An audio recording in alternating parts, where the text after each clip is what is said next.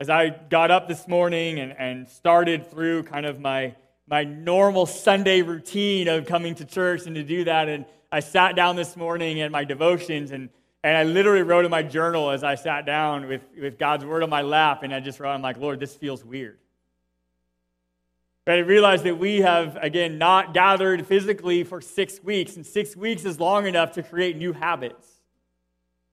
Right? And as I realized that, again, going through, but yet, as weird as it felt, I'd say, but it also feels fresh.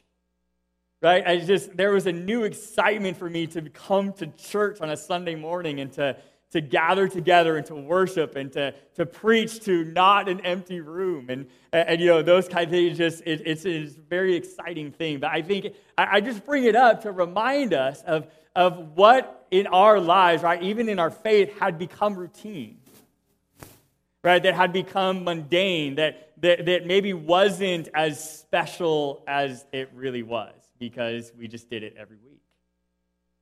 I think as we think about that and realize that as we're studying the Hall of Faith in Hebrews 11 and realizing for all of the people that are mentioned in this and all these biblical characters, their lives, again, were in certain routines and things that they were used to, and then all of a sudden God would show up and just turn everything upside down. Right? We saw that with Noah last week as we saw his, how God showed up and asked him to do some crazy stuff like build a boat. Right? And all of these things, and yet Noah he embraced it. Again, it was as we continue through the study of the Hall of Faith in Hebrews chapters 11, and then we're going to conclude next week with chapter 12, we know that, again, Hebrews 11 and 12 is the climax of the letter in Hebrews. And yet the overall picture of Hebrews is that it gives an answer to the church that's in crisis. And again, through this season, we've certainly felt some crisis feelings. Right? As everything around us has changed. And now, even as we phase back in, things are continuing to change and things are different.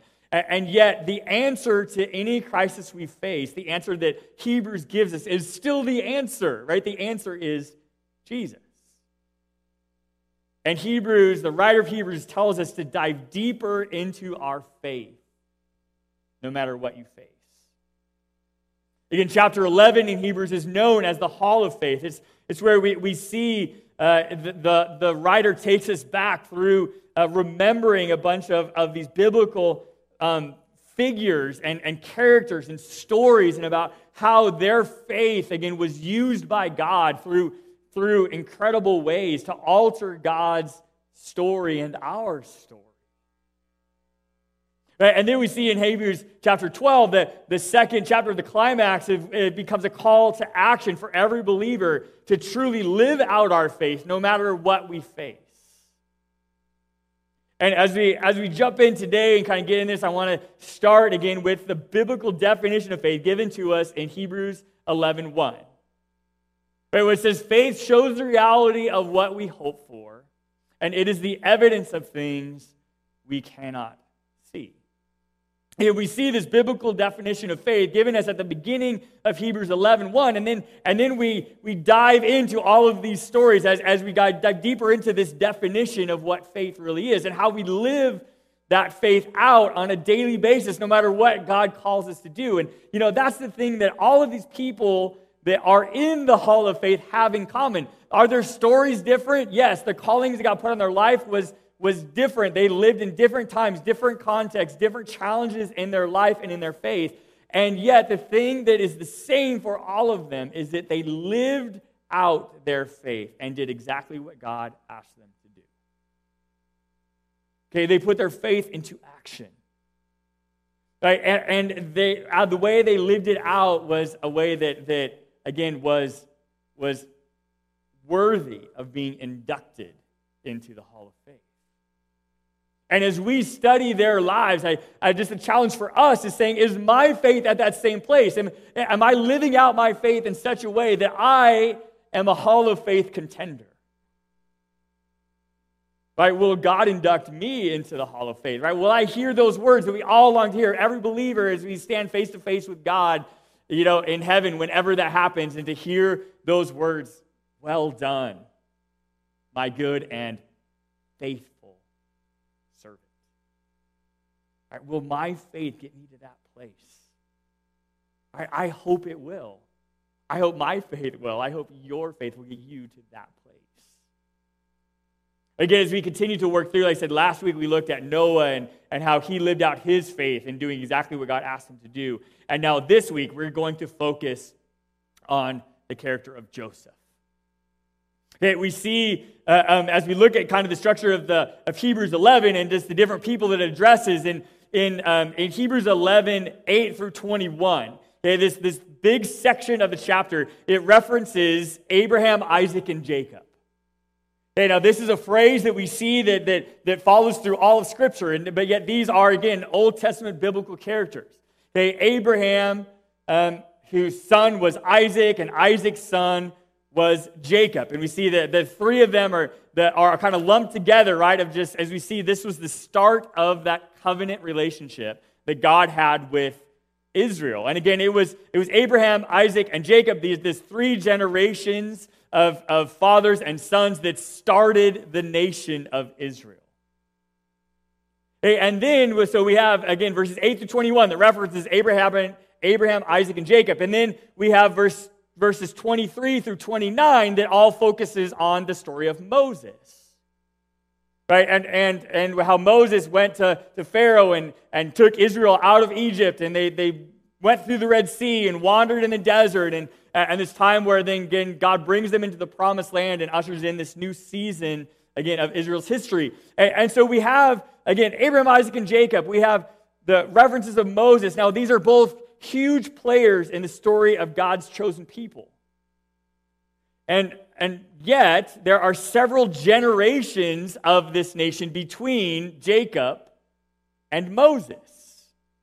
And when we look at, again, Hebrews 11, we have one verse that links these two big major players together. And the link between Abraham, Isaac, and Jacob and Moses is Joseph. So again, we have all these multiple big sections, right, to Abraham, Isaac, Jacob, to Moses, and yet there's one verse, right, in Hebrews 11 that links them together, and that is the story of Joseph. Again, we see that verse in Hebrews 11, verse 22. So again, if you have your Bible, open with me to Hebrews 11. Let's look at verse 22, and this is the one verse that references Joseph. And it says, "It was by faith that Joseph, when he was about to die, said confidently that the people of Israel would leave Egypt. He even commanded them to take his bones with them when they left." So we have this one verse, again, of the faith of Joseph that links Abraham, Isaac, and Jacob to Moses, and then we go into this next section. Now, again, we know that these are both major phases of God's plan, and then we have Joseph here that represents this one verse in Hebrews 11 and several generations. But the truth is that Joseph is the reason that the Hebrews were in Egypt in the first place. If it wasn't for Joseph and for his life and for his faith, right, the Israelites would have never been in Egypt. Right? And them being in Egypt is what sets up the story of Moses and of the Exodus. So we're going to look and kind of hone in this morning, okay, on the life of Joseph. Okay, we see in this verse in Hebrews 11:22, okay, we see that again Joseph is in Egypt. He's the reason that Israel goes to Egypt, but yet he has full faith in knowing that they are going to be taken out of Egypt at some point. Right, and says, "Hey, and I want to be with God and with His presence and with His chosen people, and so take my remains with you when you leave." Now, so who is Joseph? What's his story? Okay, his story starts, again, he was one of the sons of Jacob. In fact, it was Jacob's 12 kids that make up the 12 tribes of Israel. Okay, now, so who are these 12 kids? Jacob, again, has 12 different kids from 4 different women, okay, who eventually end up becoming the 12 tribes of Israel. And Joseph is kid number 11. But yet Joseph, again, was the firstborn of Jacob's favorite wife. Hey, now again, I know we deal with blended families a lot in our culture, but can you imagine what this family was like? Right? 12 boys from 4 different women, right? And yet they all are interacting with each other and moving through, and yet then there is a favorite wife, right? And a favorite son, and that favorite son is Joseph. And so there we enter then into Joseph's story, and we're going to look at his story, and we find his story, and it starts for us in Genesis chapter 37. So if you, again, take your Bible, flip with me from Hebrews clear to the other side, the other end, the very beginning of the Bible. We're going to start looking at Joseph's story in Genesis chapter 37, starting at verse 1. So if you have your Bible with you, please open with me. Again, you'll notice the page numbers where you can find this passage in the Bibles that are provided for you in the seats if you're using one of those. If you have your own Bible with you or worshiping with us online, open up your Bible to Genesis 37. We're going to start at verse 1, where it says, "So Jacob settled in the land of Canaan, where his father had lived as a foreigner. This is the account of Jacob and his family. And when Joseph was 17 years old, he often tended his father's flocks. He worked for his half-brothers, the sons of his father's wives, Bilhah and Zilpah. But Joseph reported to his father some of the bad things his brothers were doing. Jacob loved Joseph more than any of his other children because Joseph had been born to him in his old age. So one day, Jacob had a special gift made for Joseph, a beautiful robe. But his brothers hated Joseph because their father loved him more than the rest of them. They couldn't say a kind word to him. And one night, Joseph had a dream, and when he told his brothers about it, they hated him more than ever. Listen to this dream, he said. We were out in the field tying up bundles of grain. And suddenly my bundle stood up, and your bundles all gathered around and bowed low before mine. His brothers responded, so you think you will be our king, do you? Do you actually think you will reign over us? And they hated him all the more because of his dreams and the way he talked about them. Soon Joseph had another dream, and again he told his brothers about it. Listen, I have had another dream, he said. The sun, moon, and 11 stars bowed low before me.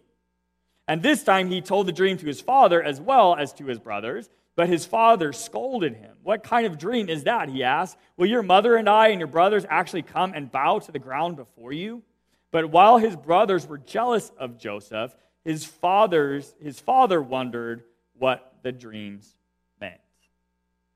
Okay, so again, this is the setup of Joseph's story, and this is where we're first introduced to him. Okay, we see again the dynamics of this family were not healthy in many ways. Okay, and yet Joseph, who likely most scholars believe was probably about 17 years old at this point, Joseph again gets this revelation from God about his life, about his family's life. Right? And he gives him this story and again shows him kind of where his life is headed. But the thing that God didn't give Joseph was the timeline. I mean, God gave him a glimpse of the calling on his life and what was going to happen, but yet, again, God didn't tell him when this was going to happen. Right? And as we can all kind of read this, and we're kind of like, oh, Joseph, don't do that. Oh, that's not a good idea. Don't tell him that, Joseph. Right? Because the truth is that Joseph did not handle this well. Right? I mean, he was already in this kind of place of privilege with his dad. And again, his dad was feeding the dysfunction. I mean, he gave, Joseph, he was very upfront with it. This was his favorite kid, and he gave him special gifts, right? The coat of many colors. Right? And just kind of marked Joseph, right? To not just his brothers, but to everybody else, and saying, this is the pride of my life. Right? I love this son more. And so again, Jacob didn't handle it well, but Joseph handled it worse. Right? Again, notice here, as Joseph handles this, right, that Joseph doesn't handle it well. And in fact, where's his focus as he deals with all this? His focus is on himself. Right? His focus is on the fact that they're bowing down to him. Right? In fact, Joseph never mentions God at all in any of these dreams or in any of these plans. Again, we see some of the immaturity of Joseph, right, as we are introduced to him. And then his story continues on. And again, his story continues for several chapters. Okay, and so just in the respect of time today, I'm going to summarize most of the story. But again, I encourage you to go back to read all of the text yourself out of your Bible. And again, that's something you can do this next week. But we see from Genesis 37:12 through verse 36, okay, Joseph experiences the opposite of what he expected. Right? He expected his brothers to be as excited as he was about these dreams, and shocker, they weren't. Right? In fact, these dreams made his brothers mad. Now, Joseph goes out to check on his brothers in the field. Right? As we already know, he's really going to be able to tattle on them. Right? And Jacob keeps setting him up for this situation. Okay, Joseph goes out to check on his brothers, and they see him coming, and they decide to take their Joseph problem and to solve it once and for all. And so they attack him. They take his coat and they throw him in this big pit or this cistern to try to decide what they're going to do with him. Okay, then his brothers, again, were not at all united in their feelings, however, but they all wanted Joseph gone. They agreed on that. Right? Some of them wanted to actually kill him. Others of the brothers didn't. So what they ended up doing is they sell Joseph as a slave. They figure, hey, everybody wins, right? We can make a little profit. We can get Joseph out of our lives. And they took Joseph's coat and they ripped it up and they spilled some blood on it and told their dad that he was killed by a wild animal. So now Joseph is out of their life. Okay, their problems are over, they think. And now we're going to pick up the story in Genesis chapter 39, okay, verses 1 through 9. So Genesis 39, starting picking up at verse 1. It says, so when Joseph then was taken to Egypt by the Ishmaelite traders, and he was purchased by Potiphar, an Egyptian officer. Potiphar was captain of the guard for Pharaoh and the king of Egypt. The Lord was with Joseph, and he succeeded in everything he did as he served in the home of his Egyptian master. Potiphar noticed this and realized that the Lord was with Joseph, giving him success in everything that he did. And this pleased Potiphar, so he soon made Joseph his personal attendant. He put him in charge of his entire household and everything that he owned. From the day that Joseph was put in charge of his master's household and property, the Lord began to bless Potiphar's household for Joseph's sake. All his household affairs ran smoothly, and his crops and livestock flourished. So Potiphar gave Joseph complete administrative responsibility over everything he owned. And with Joseph there, he didn't worry about a thing except what kind of food to eat. Joseph was a very handsome and well-built young man, and Potiphar's wife soon began to look at him lustfully. Come and sleep with me, she demanded. But Joseph refused. Look, he told her, my master trusts me with everything in his entire household. No one here has more authority than I do. He has held back nothing from me except you, because you are his wife. How could I do such a wicked thing? It would be a great sin against God. You know, I paused and wanted to read this text, okay, because this text is a key turning point in Joseph's life. Okay, notice again, he's attacked, he's sold, he gets bought, he goes into Potiphar's house, and then notice though, even in this last thing, God blesses him, right? He rises to the ranks, he gets all of this authority and this position, and then he's propositioned, but yet he stays righteous, he stays focused on God. And even notice again, Joseph's quote here at the end of this, right, is that it would be a sin against God. Remember, what got Joseph into this situation in the first place was that his focus was in the wrong place. He never mentioned God, right, in his dreams or in his interpretations with his brothers or any of these things. And here, right, he very specifically mentions God. And from this point on in Joseph's life, Joseph mentions God a lot. Okay, and it was the proverbial rock bottom that Joseph hit that changed the priorities of his life. It changed his focus, right? And it put his faith in the right place. Okay, now the story continues on from here, okay, and in Genesis 39, verses 10, all the way to 45, verse 15. Okay, when Joseph gets wrongfully accused by Potiphar's wife, and then he gets thrown into jail. While in jail, God blesses him there, and literally Joseph ends up second in charge of running the jail. Okay, and then while in jail, Joseph interprets some dreams, and through God's help. And then word spreads about this Hebrew that God blesses, and that that blesses everything that he's involved in, and Joseph ends up interpreting a dream for Pharaoh himself. And this dream told of a coming famine. And so Pharaoh brings Joseph out of jail, and God continues to bless him, and Joseph ends up being the second in command of all of Egypt. And as God continues to bless Joseph, and through Joseph's wise leadership, Egypt becomes the only place that has food during this horrible famine. And during this time, this struggle on worldwide proportions, his brothers end up coming to Egypt to get food. And Joseph messes with his brothers for a little while when they show up. He recognizes them right away, and he kind of messes with them. But this is literally when his original dream finally comes true. Now, as we realize this, right, eventually Joseph reveals his true identity to them, and then we end up at Genesis chapter 45, verses 16 through 21.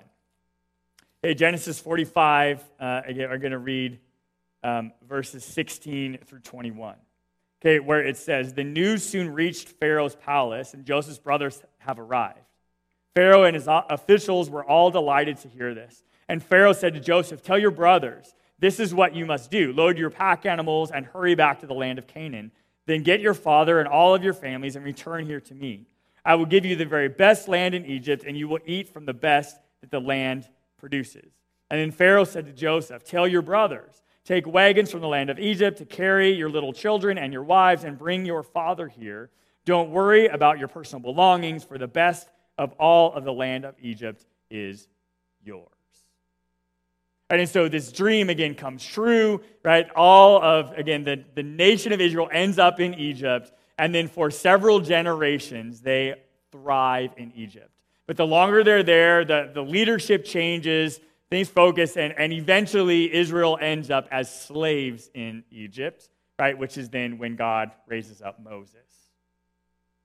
So as we see this whole story, okay, in fact, the rest of Genesis, God blesses the Israelite nation in Egypt, and the book of Genesis ends with Joseph's story. The book of Genesis ends with Joseph's death.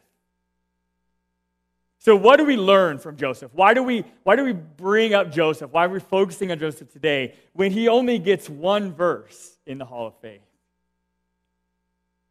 But yet this is why we are focusing on Joseph, because there are some major lessons that we can learn from the life of Joseph. The first one is this, is that Joseph understood the what of God's plan, but not the when. Again, in those original dreams, he understood what God was going to do. He got the interpretation absolutely correct, but he got the timing all wrong. Again, how he understood, right, that God wasn't giving that to him right away. I mean, I think that's likely what Joseph thought, right? That's why he went right into his brothers, like, "Hey, guys, this is going to happen." And they're like, "No, it's not." Right? Again, even his dad was like, "Joseph, again, as it says, like, I don't question the dream, but it seems very far-fetched." The timeline between the original dream and when it comes true is 13 years. 13 years. He got the what correct, but he missed the when by 13 years. Right? We understand that God's timing is incredibly important. Right? God's hand is in all kinds of things. In Ecclesiastes 3:1, it says, "For everything there is a season, a time for every activity under heaven." Everything has a season.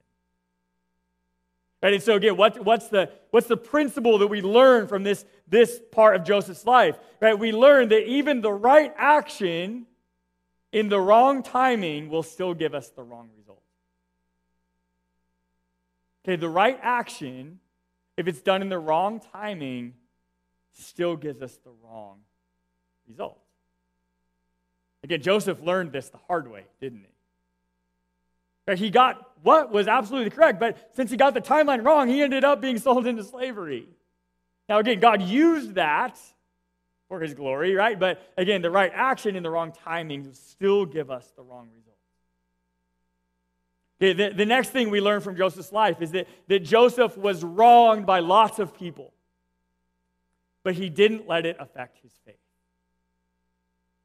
Okay, he was wronged by all kinds of people. When we follow through his story, right? I mean, he was betrayed.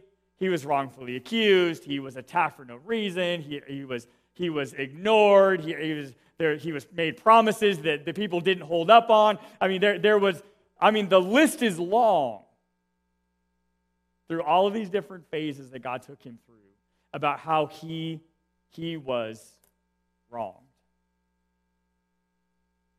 And yet, again, what's the principle that we learn from that? Right? The principle we learn is where is our faith focused? Just as we see, right, there was this pivot point in his life after the first time that he was wronged by his brothers, right, became the rock bottom for him, and where he pivoted to where God became the true focus of his life from that point on, right? And he continued to be wronged after that, right? But it never affected his faith. Right? And thinking about this concept again, how does this apply to us when we think about our lives, right? And even thinking about church, and again, through this last season, this pandemic of time, right? We've all looked at church a very different way than we did 6 weeks ago. Right? And yet, we need to understand that our faith cannot be in church. Our faith has to be in God. Right? Our faith cannot be in any person other than Jesus. Right? And as I'm thinking about this concept and this lesson from Joseph's life, right, this statement becomes so incredibly accurate. If being hurt by the church causes you to lose faith in God, then your faith was in people, not in God. Because the truth is, there is no perfect church. There is no perfect pastor. There is no perfect Christians. Right? The church is made up of humans, which means it's flawed. You will be let down by the church. I guarantee it. Again, that's not my intention, but you're going to be let down by the church. You're going to be let down by me as your pastor. Again, not my intention, but I'm human. I'm flawed. It's going to happen. And again, I don't want to do that. I try very hard to make sure that I don't do that. Right? But yet, I'm not God. Right? And my journey isn't over either. Right? And yours isn't either. And again, we have to make sure that what we learn from Joseph, right, is that our faith is in God and God alone. It is not in a church. It is not in an organization. It is not in a person, right, unless that person is Jesus Christ. Our faith has to be in God and God alone. Don't put your faith in me as a pastor. Don't put your faith in any human. Don't put your faith in Oregon Trail or in any church. Put your faith in Jesus. Because God is perfect, He is holy, and He is the only thing worthy of our faith. And Jesus Christ, again, is the true destination of our journey. Again, Joseph was wronged by lots of people, but God used those situations for His glory. Again, Jesus tells us the truth. We're going to have disappointing times, right? We're going to be upset, right? Things aren't going to go the way we think, right? Jesus tells us in John 16:33, I've told you all this so you may have peace in me, because here on earth you will have many trials and sorrows. We know that part, don't we? But take heart, because I have overcome the world. Again, our faith has to be in God, period. Like the next lesson that we learn from Joseph's life is that Joseph's success followed character development. His character had to be developed, right, in order for him to be successful. Right? How much character development did Joseph go through? 13 years worth. 13 years of character development led to where that initial dream finally came true. Again, after that initial dream, he never took credit for himself again after his brothers sold him. Right? He always pointed to God. Again, and the truth is that Joseph had the chance to fail in every category of scandal we have ever heard hit the news lines. Right? He had the opportunity to fail many, many times, but he never faltered from his faith. Hey, we see in 1 Samuel 16:7, and it says, the Lord doesn't see the things the way we see them. People judge by outward appearance, but the Lord looks at the heart. Right? And God saw something in Joseph's heart that was worth investing in. Right? And God saw that he could use Joseph. Now, again, was Joseph at the place that God needed him to be in order to fulfill those dreams? No, right? He had 13 years of character development to get him to that place. Right? But he kept journeying. He kept moving forward. He continued to respond to the character development that God brought him. Again, because the truth is that God transforms us as we journey forward in our faith. But we need to be faithful to what God's put in front of us at every stage of our journey so we can continue to grow and continue to be ready for whatever the next phase of God's plan for us is. Again, as I mentioned before, we all long to hear these words from Matthew 25:23. The master said, well done, my good and faithful servant. But again, how do we get to that place? Right? It tells us how to get there. He says, be faithful in handling the small amount, so now I will give you many more responsibilities, so let's celebrate together. How do we get to where we get more? We have to be faithful with what's in front of us right now. Right? And that is a test of our faith, and that's the test that Joseph passed time after time again. Right? And God gave him more. Again, Joseph's character was developed over and over and over again through these different phases of his story. And then the truth is, though, no matter what phase he was in, right, is that Joseph found success in whatever environment he was put in. Whether it was Potiphar's house, or whether it was the jail, or whether it was Pharaoh's palace, right, Joseph found success in whatever environment he was put in. And you know what? Sometimes we can sit back and look at our lives and be like, if I only had that job, if I was planted at a different place, if I was at a different church, if I was in whatever, I would thrive, right? But the truth is we need to be able to thrive wherever we are. In whatever season God puts you in, God is setting you up to thrive. If you are faithful to that season and faithful to that place and faithful to that role. Because the truth is, right, that our environment is not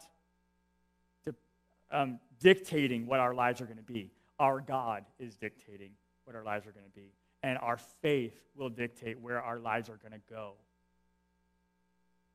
Joseph bloomed where he was planted. Right? And as he passed each test, then God put him into a bigger level of responsibility. Right, to literally the place where he was running a country. But he found success in whatever environment he was put in. Right, in Romans 8:28, it says, and we know that God causes everything to work together for the good of those who love God and are called according to his purpose for them. God will use every season of your life, every opportunity that's put in front of you, all of that, God is working to mold you and transform you into exactly what he needs you to be to fulfill 100% the calling he's put on your life. But we have to be faithful in the season we're in, right, and continue to grow so that God can use it. And then the last thing I want to point out this morning that we learn from Joseph's life, and that is that God's plan was way bigger than even Joseph knew. Right, he got that dream. He goes to his brothers. He's like, right? He thought the point of the dream was that his brothers would bow down to him. Right, again, at that point, that first time he goes to them, he was all about his own ego, right? And it was just about them bowing to him. That's all that he focused on. But guess what? He had no idea that was going to happen because he was literally running a country that was going to save millions of people, potentially, through all of these different places because of Joseph's wisdom and leadership, because Egypt had food. Right? God used Joseph, not just in that situation, but God used Joseph as this major player in God's plan of redemption. Right? And for an entire nation of God's chosen people. And like I said, Joseph's life sets up the story of Moses. Without Joseph, right, Moses could have never taken the reign of leadership.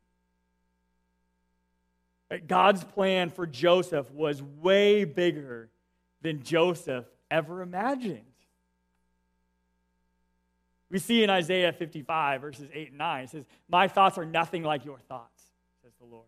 And my ways are far beyond anything you could imagine. For just as the heavens are higher than the earth, so my ways are higher than your ways, and my thoughts are higher than your thoughts. You know what? This means that God is doing things that he hasn't even told us he's doing yet. Right? Because God made us. He knows our hearts. He knows our minds. He knows our faults. He knows our strengths. And he knows that guess what? We can't handle that kind of information. Right? And so we are on a need-to-know basis with God, right? And God tells us exactly what we need to know when we need to know it. And God sees a picture way bigger than we can see. And so as we realize all this, these lessons again that we learn from Joseph, and then the question then is saying, is my faith going to be like Joseph's? Right? What does God see in me that I don't see in myself? Right? What does God put in front of me right now that I need to be faithful to? Right? And that I need to follow through with. And all this brings me to my final thought this morning, and that is this. That no matter how much of the picture you see or how rough your current season is, be faithful and grow and trust the journey. Okay, because God sees the whole picture, God is in control, and God is at work. So is your faith firmly and only in God? Because the truth is only God can save you. Right? Only God is holy. Right? And we need to follow a God that will not let us down. And we do that by receiving him as our Savior, right? Because again, he can save us. Have you accepted Christ as your Savior? That's where you join the journey. I believe that he was here, that he died on a cross, he rose again on the third day, and receive his grace and forgiveness. Right? And that then we continue in that journey every day, right? As we continue to be transformed by his Spirit, as we move forward in our faith. Lord God, we believe in you. Lord, we put our faith in you and you alone. And God, I thank you, Lord, that you direct our faith. God, that you continue to transform us, Lord, and develop us into everything you need us to be, Lord, to fulfill the purpose and plan you have for us. God, I pray, Lord, that no matter where our faith is today, God, that we would move closer to you. God, for anybody who hasn't received you as their Savior, Lord, I pray that you would continue to pursue their hearts, Lord, help them to open their mind and their heart to you, Lord, that they can pray and accept you as their Savior and start their journey. Lord, I pray, Lord, for all those that do know you, Lord, that we would be faithful to what's in front of us, that we would continue our faith journey, Lord, to be transformed by you, and that we would completely fulfill everything you need us to do, because, Lord, we know that your plan's way bigger than we can see, and we praise you for that. And God, I pray that you would continue to guide us. Lord, as we go this week, as we shine your light in this world, Lord, as we are sure of what we hope for and are certain of what we cannot see, Lord, that we are going to live out our faith no matter what we face. No matter what comes our way, Lord, we have a hope in you, and we praise you for that today. Lord, guide us as we go. We love you. We praise you. We thank you for all you do. In Jesus' name I pray. Amen.